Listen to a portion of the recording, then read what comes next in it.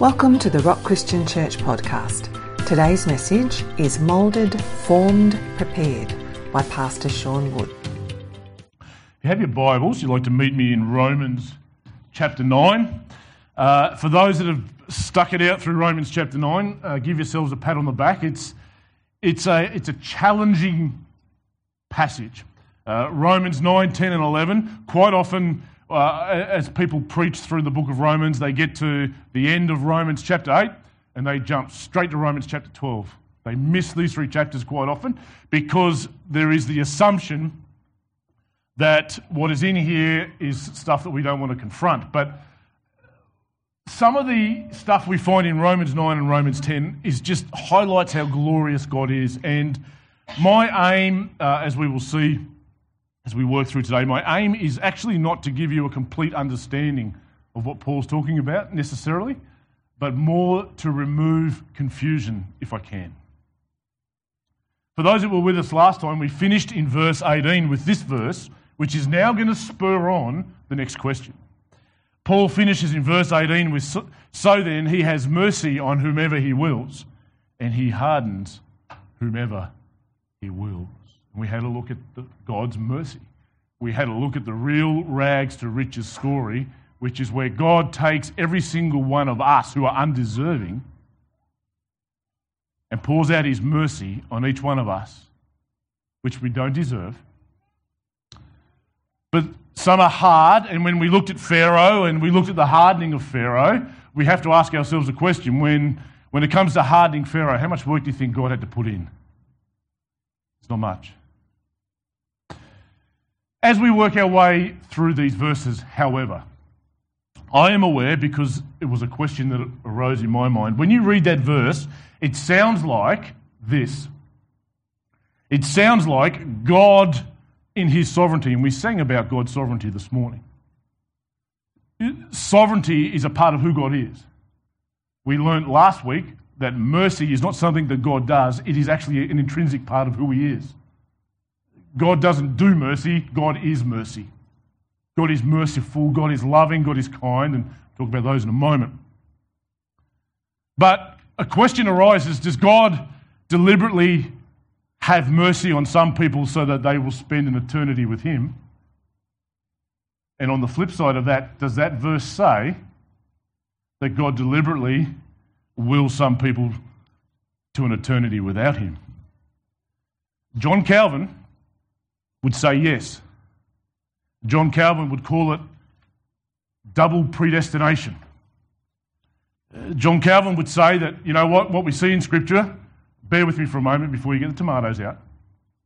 John Calvin would say, what we see is a picture painted where God wills people to salvation and he wills people not to salvation. I would disagree with John Calvin before you get the tomatoes out, and I want to show with you why. I want to begin with a story. It's a story about 5 friends, but it's a fictional story, and I know what you're all thinking. The minute you said you had 5 friends, Pastor, we knew it was fictional. But I want to tell you a story about 5 friends of mine, fictional story, and I learn of their plans. Bear with me for a moment. They're planning to rob a bank. And how many people know that the odds are that if you rob a bank anywhere, you're probably not going to get away with it? But my 5 friends, I learn, are planning to rob a bank, and once I become aware of their plans, I begin to let them know, you know what? I plead with them, you've got to change the course of your life. You've got to give up on this. And I plead with them. It's against the law. The destinies, the outcomes of your choices are going to be many, many years in jail. I know it paints a picture of sailing off into the sunset with millions of dollars in your pocket, but that doesn't happen. And I plead with them over weeks and weeks and weeks, but they go ahead anyway. And on the day, I manage to grab one of them as they're heading for the car, and I wrestle him to the ground. And the other 4 turn around and they leave him behind and they go ahead anyway. And when they get to the bank, it all goes pear-shaped. And a guard is shot. And a police officer that's walking past bursts through the doors and he's shot and killed as well. And my 4 friends are sitting on death row. I have 2 questions from that story. First question is it my fault that those 4 are sitting on death row? and that they are suffering destruction. My second question is, to the friend that I wrestled, who do you thank and give the glory for that your destiny was changed? I want to help you answer those two questions as we work through today's passage of Scripture. Today I want to talk about a God who molds, God who forms, same word in the Greek, and a God who prepares. The exact question that I've just asked about John Calvin and so forth is a question that Paul preempted would come from what he's teaching. And so he says in verse 19, he says, so will you say then, you will say to me then, why does he still find fault for who can resist his will? What's Paul saying? Paul is saying, well, obviously then, you are going to ask me, how can God find fault? How can God judge anyone? If he's sovereign, if he's in control, if he just overrules everybody, which is not what Scripture teaches, if that's what happens, then how can he find fault with any of us? And Paul would like to answer that question. The question is an attempt to remove the responsibility of man. Verse 20, Paul goes on and says, and I love this verse, but who are you, O man? But who are you, O man, to answer back to God? Will what is moulded or will what is formed say to its moulder, why have you made me like this? That question arises from a misconception both of who God is and who we are. And Paul wants his readers in Rome to know, you guys have got things around the wrong way. You guys have done what Paul would probably term in today's language, it's been the great reversal. And it hasn't stopped in 2,000 years. What do I mean by the great reversal? Paul wants to know, as he begins to talk about the potter, language that all of them would understand, particularly in the first century. As he begins to talk about the potter, he said, there's been a great reversal. You see, God is supposed to be moulding us, but we're all trying to put God on the potter's wheel. And nothing's changed in 2,000 years. In 2,000 years, we still want to shape God into a God that's convenient. We still want to shape a God that just gives us everything we want. We want to shape a God that loves us and is kind. We want a picture of Jesus with blue hair and blue eyes, and long blonde hair. And nobody in the Middle East has blue eyes or long blonde hair. We forget that same Jesus in the book of Revelation. The book of Revelation, what's it all about? It's revealing who Jesus is. That's what it's all about. That same book, your blue eyes and blonde haired Jesus, that same book, he's riding on a white horse with a tattoo down his leg that says King of Kings and Lord of Lords, and he has a sword in his hand. We're trying to mould a God that doesn't have a sword. There is a big push today to mould a God that there's no consequences for your sin. Have a talk to David, the king of Israel. Did God forgive David? Absolutely. Did David repent? Absolutely. Was he a man after God's own heart? Absolutely. Did he have a very close, wonderful relationship with God? Absolutely. But he made a lot of mistakes, and those mistakes had consequences. Trouble never left his house. He had a baby that died. He had a son that tried to overthrow him off the throne. He knew trouble in his house. He knew consequences for his actions. We want a God that's loving and kind, and I'll do everything I want to do while it's okay, and then I'll just say forgiveness and it'll all go away. And we forget the God that hates sin.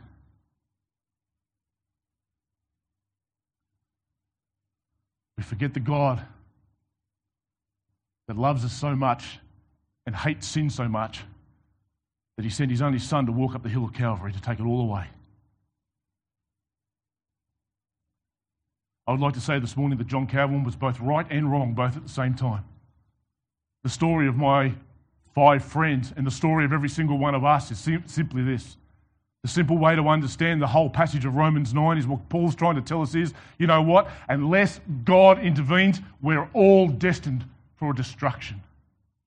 In fact, that's the message of the gospel. If we interpret Romans chapter 9 in light of the whole message of Romans, what's it telling us? We begin in Romans chapter 1. What happens there? He highlights that God's wrath is on those that are outside of Christ. He highlights their sin. And he says every single one of us are in sin. Every single one of us are born into rebellion. Every single one of us want our own life, our own way. And unless God intervenes, we're all in a lot of trouble. Blessed be his glorious name. The sovereign God, my testimony, I'm going to read you the testimony in a moment. When we finish, I'm going to read you the testimony of the man that's writing this book. Have a listen to what his conversion sounds like. It starts with the words, I was on my way to Damascus. Wow. When the light shone around me and I heard a voice. Wow. The conversion of Saul of Tarsus highlights very beautifully how the whole gospel message paints a picture, not of man striving after God, but of God striving after the hearts of men. And we try to make excuses. We live in a society today that's all about excuses. We live in a generation that's clamoring for excuses. What the gospel does is it removes all of your excuses. What does Paul say in Romans chapter 1? He says that his divine and glorious attributes are clearly visible in everything that has been made. So then, you are without excuse. You will not stand before God and say, I never knew. Because everybody has exactly the same opportunity. Everybody has the same opportunity to accept the mercy and the love of God. Romans chapter 10, we finish Romans chapter 9 today, you'll be glad to know. But when we get to Romans chapter 10, we now flip the coin on why Israel has missed out. Big word called unbelief. Paul will finish Romans chapter 10 with this verse. Quoting God, he says, I've held up my hands all day long, Brother Rob, to a disobedient and contrary people. I'm not saying you're disobedient. Karen would say that. I wouldn't say that. The message of the gospel paints a picture of every single one of us lost until God finds us. That doesn't remove any excuses, and it doesn't remove our part in the whole play. We'll get to that one before we finish today. But who are you, O man, to answer back to God? Will what is moulded say to its moulder, why have you made me like this? That word mould or formed is used in 1 Timothy 2:13, and in that verse, Paul is quoting to his protege, Timothy, he's quoting the Genesis chapter 2 where it says, and God formed Adam from the dust. It speaks about individual attention and care. Every single person in this room needs to know a beautiful truth. You're not a mistake. You didn't just happen by chance. The message of Scripture is that God formed you in the womb. God knows you. And Paul would say, I was found of him. I want to assure you today, if God can find me, he can find you. If God can rescue me from where I was, he can rescue you. And why I love the testimony of Saul of Tarsus is right now, I want you to think of the most obstinate person. Think right now in your mind, picture somebody you think that person would never, ever bow the knee and come to Christ.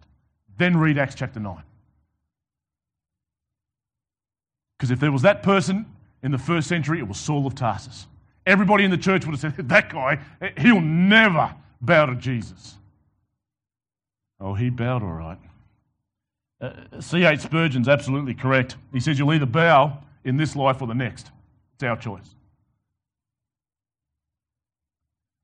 But this is Paul's asking a question that in reality somebody else has asked. A little friend of mine in the book of Job. Job can be a very confronting book, but let me paraphrase what Job's all about. Begins with, everybody thinks it's a gamble between God and the enemy, but that's not the case. But it begins with the enemy challenging God, saying, you know what, Job only loves you because of what you give him. And so the enemy says, basically, I'm paraphrasing in the Sean version this morning, he says, you know what, he says, take away everything you've given Job and let's see if he still loves you. God says, okay. It takes everything away, inflicts him with infirmity. And then what we read after chapter 2, right through the story of Job, is we actually read one great big long prayer. We see emotional highs, emotional lows, but there's one question that arises in the heart of Job the whole time. I haven't sinned. I haven't made any mistakes. I can't see anything inside of me that deserves this. Why has this happened to me? Anybody else ever asked that question? Silence. I love it. I love silence like that. But I love how God answers Job, because you know what God could have done? God could have kind of given him what I like to call divine Polaroids. And for the fishermen in the room today, you'll understand what Polaroids are. When I go fishing, I like to be able to see what's going on underneath the water. I like to be able to see what's going on behind the scenes. And when you turn up the water, you can't see because of the glare of the sun. But the minute you put Polaroids on, I get a look into another world. And what God could have done for Job is he could have pulled the curtain back and said, here, young man, have a look at what I'm doing behind the scenes, and Job would have been happy. But instead, what God does is he challenges his right to ask that question. This is confronting. Why? Because it puts us on the potter's wheel. And it demands that we trust God's character. It demands that we trust his goodness. It demands that we trust that he will not operate outside of his glorious, merciful character. All of history and all of Scripture paints the same picture. God operates in accordance. And so Job, what God does is, in chapter 38 of Job, he says, where were you when I created the earth? Where were you when I formed the mountains? Where were you when I weighed the oceans? He says to Job, he says, can you tell me where I hide the darkness? Can you tame the Leviathan?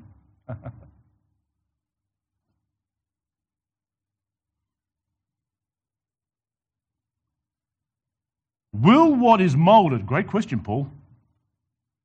Will what is moulded say to its moulder, why have you made me like this? Why is this happening to me, God?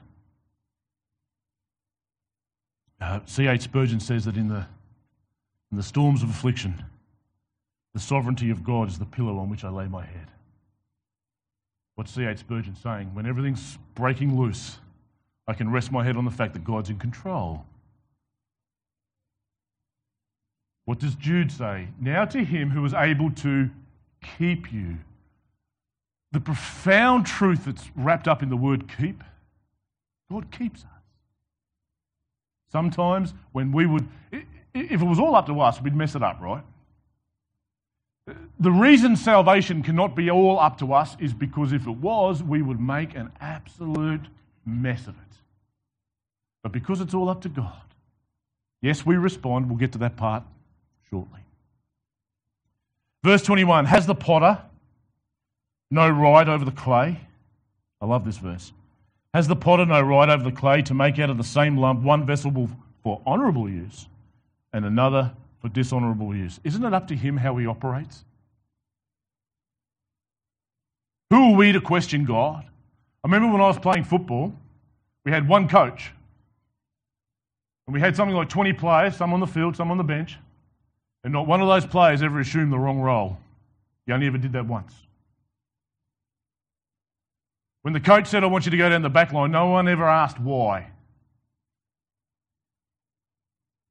Because he's the coach. There was a man in the first century. He was a leading religious man. He knew the Torah almost inside and out. He was called upon when there was a problem. But then he has a huge problem. Jesus comes along. This man, he's a leader of the Pharisees. He's one of the rulers in the Sanhedrin. And he goes by the name of Nicodemus. Nicodemus comes to Jesus, and I'm going to paraphrase now, and he basically says, we know you are of God, because nobody could do what you're doing unless God had sent them. What's he saying? You've got something I'm missing. I'm a spiritual leader in Israel, and I have no idea how to do what you're doing. And Jesus answered him, but he didn't ask a question. I love how that happens. Jesus answered him, Nicodemus, I tell you, unless you are born again or born from above, you cannot see the kingdom of God. And for a leader in Israel who should have known what spiritual renewal was all about, he's clambering to work out, how do I get back into my mother's womb? And he's completely missed the analogy. And Jesus would go on and say in verse 8 that the wind blows. This is the verse I love. The wind blows wherever it wishes. You do not know where it comes from, and you do not know where it finishes. What's Jesus trying to teach us here? We don't control the Holy Spirit. The wind is a reference to the Holy Spirit and how God works. You can't remove all the mystery in how God works. We'd like to. We'd like to know everything. We're going to get to that before we finish today. We'd like to know everything. We'd like to have the answers for everything. I know as a pastor, I know you guys are shocked that I don't have all the answers. But my sons are shocked that I don't have all the answers. But what Jesus says to Nicodemus is, he says, you know what? The wind blows wherever it wishes. You don't know where it comes from, and you don't know where it goes, and you can't control it. And if there is a message to the church in 2020 is you cannot control the Holy Spirit. Stop trying to control the Holy Spirit. Stop trying to tell him what to do. Just open yourself up.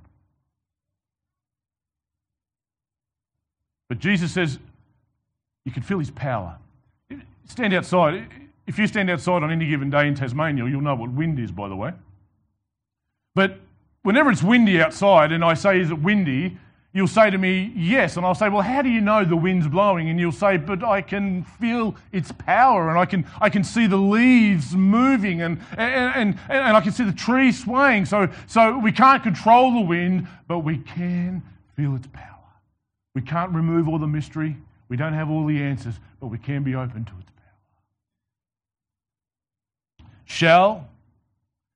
Has the potter no right over the clay to make out of the same lump one vessel for honourable use and another for dishonourable? Let's keep going on.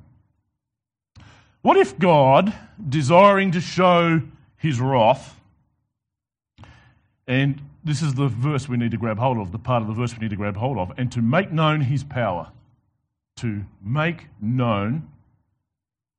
has endured, I love this part, has endured with much patience vessels of wrath prepared for destruction. Verse 23, in order to make known the riches of his glory for vessels of mercy, which he has prepared beforehand for glory. That word prepared there in verse 22 is used differently than it is in verse 23. In verse 22, it's a middle passive kind of voice. It doesn't directly bring God into the context of that verse. Let's read it again. It says, what if God, desiring to show his wrath and to make known his power, has endured with much patience vessels of wrath prepared for destruction? But in verse 23, there is a direct reference to God. It says, in order to make known the riches of his glory for vessels of mercy, which he has prepared beforehand for glory. But both of those verses are a link back to verse 18, speaking about Moses and Pharaoh. And what we learnt with Moses and Pharaoh is so many people rush to the references in Exodus where it says that God hardened Pharaoh. But that doesn't happen until chapter 9. In chapters 7 and 8 we read that Pharaoh hardened himself. And what we understand is what God has done with Pharaoh is, I will honour your choice. In fact, how Romans 1 puts it is this, God gave them over. And it's a reference to God's hand which holds back. I mean, if God, you think 2020 was bad? I mean, if God just lifted a finger, this planet would go mad. The reality is we've got a bloke in North Korea ready to press the button any time, has been for some time. You think there's another... God is the restraining influence on this world. If God lifted his finger, we'd destroy each other.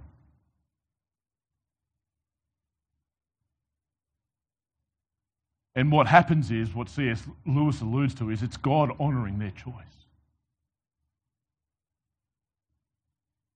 Every single one of us are faced with a choice. Every single one of us Just like my 4 friends that we began with, they had a choice to get in the car. They had a choice to drive to the bank. They had a choice, even though I pleaded with them, even though I pleaded earnestly with them, they made a choice. We're going to go our own way. That's the message of Romans 1. We live in a society today that says we're going to go our own way. We live in a culture today that says you can't tell me how to live. It's called feet firmly planted in midair. But he has prepared, there is destruction prepared for those, but he has also prepared beforehand glory for those on whom he shows mercy. As we prepare to come to a close, and I ask the worship team to get ready, Mark, I'm going to ask you to do me a favour if you can. Can you go and turn the lights off? Count to 3 and turn the lights back on for me, please. When it comes to these verses, can we remove all the mystery? And what's going on here? There appears to be an apparent contradiction. I'd like to display a contradiction for you. Wow, you guys look better with the lights off. No, I'm joking. Thank you, Mark. Now, the minute the lights came back on, an enormous contradiction just happened that most of us here are unaware of. And the contradiction is it's in physics. And those who know the laws of physics know that light manifests as particles and waves both at the same time. And they say, you know what? That's a contradiction. You can't have contradictions in the laws of physics, otherwise everything just falls apart. And that's a contradiction. You can't manifest as particles and you can't manifest as waves. There's a problem here. And when they look at it, they see a contradiction. When we look at Romans chapter 9, when we look at the enormous, glorious sovereignty of God and the responsibility of man, we assume a contradiction. But the physics, those that study physics will tell you, there's actually not a contradiction. There's just a lack in our understanding. We don't have all the information. Or, as Paul put it, sometimes we look through a glass dimly. As we come to a close today, let me briefly give you the outline of the testimony of Paul. Paul would say, and by the way, this term accepting Christ, it's not in Scripture. What we do see is conversion.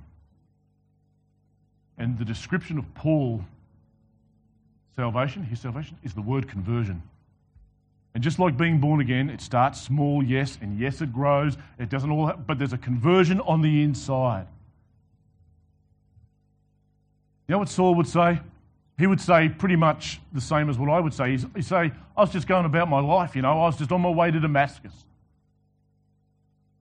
when a bright light shone around me and I heard a voice that said, Saul, Saul, why are you persecuting me? You know what Saul's immediate answer was? Lord, who are you? Hang on a second. Here's a guy that was in the temple every day. Here's a guy that had grown up at the feet of Gamaliel. Here's a guy that knew the Torah, he knew the Bible better than anybody. He would go on and say, in regards to the law, I was blameless. I was a Pharisee of Pharisees. And what's he saying? I have no idea who God is. Lord, who are you? He says, I'm Jesus whom you persecute. The story of Paul is that, God didn't need to use Ananias. But Paul struck blind and he's humbly led into the city, and Ananias has to go and pray for him. And scales fall from his eyes. And I pray for the Pharisees. I pray for the religious people that scales would fall from all of our eyes. I need scales to fall from my eyes.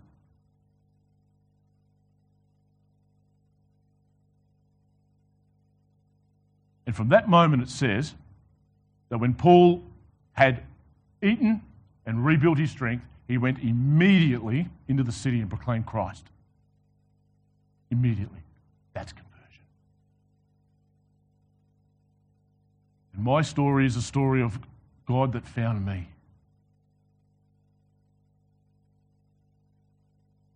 And the call of the gospel is to get God off the potter's wheel, and the action, the response that God asks from each and every one of us is to step onto the potter's wheel. The action is surrender. Remember Aslan and Edward from the dawn of the voyage of the Dawn Treader? The whole picture is painted of Edward, this grotty little boy that's turned into a dragon, and how Aslan, a picture of Christ. It's amazing how C.S. Lewis writes these. But Aslan is a picture of Christ, and he comes to Edward, and he shows him the world, and he says, you've got to be unclothed. And so Edward tries to take his dragon skin off layer after layer after layer after layer after layer, and every time he does, it gets harder and harder and harder and harder and harder, until finally he submits to Aslan, and Aslan, one painful cut. Yes, it's painful at times. But Aslan, which is a picture of Christ, when he submitted to Christ, takes the dragon skin off and throws him into the world. What's the call of the gospel? The call of the gospel is to surrender. Stop trying to tell God what to do. Stop trying to make God into an image that suits us. And just say, God, I trust your good character. I trust your sovereignty. I trust your mercy. I trust you will not let me fall, and I trust that you will keep me.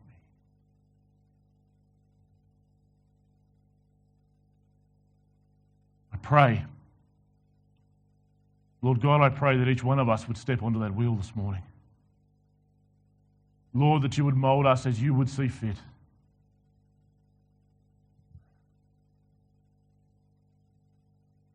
That you would overcome our hearts. Thank you for mercy, O God. Thank you that you choose to pursue each one of our hearts. You are pursuing every person on the planet all at the same time. Thank you that when I was unlovable, you loved me. Thank you that when I was rebellious, you reached out to me. And Jesus, I thank you that when I was drowning in my sin, you walked up the hill of Calvary for me. Lord, I pray that we would surrender afresh to you this morning. In your wonderful and glorious name. Here's the parameters of love. Because now, a relationship with God is by choice on his part. That's what mercy is. Mercy says, you don't deserve it. Mercy says, I shouldn't reach out to you. Mercy says, no matter what you've done, I value you because of who you are, and I'm going to do everything I can to reach out to you. But God didn't come to create robots, so now we have a choice. And a love relationship is defined by choice. And everybody in this room has a choice.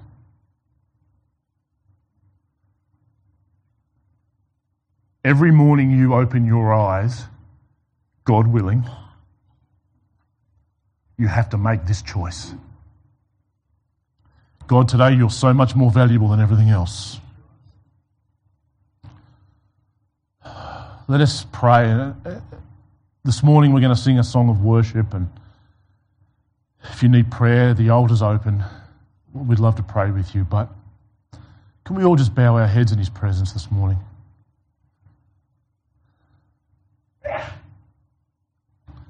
Father, I pray that you would peel the curtain back and let us see a greater revelation of who you are today. Thank you, Father God. We don't have any other English words except for thank you. That even though you were not obligated, you reached out to every single one of us. You opened our blind eyes. You broke the chains from off our hearts. And I pray, Lord God, that each and every one of us would get that in this place today. Thanks for listening to the Rock Christian Church podcast. To be notified when the next episode is available, subscribe on our website at therock.org.au. You can also connect with us on Facebook at The Rock Christian Church. We hope you have been blessed today, and we look forward to you joining us for our next episode.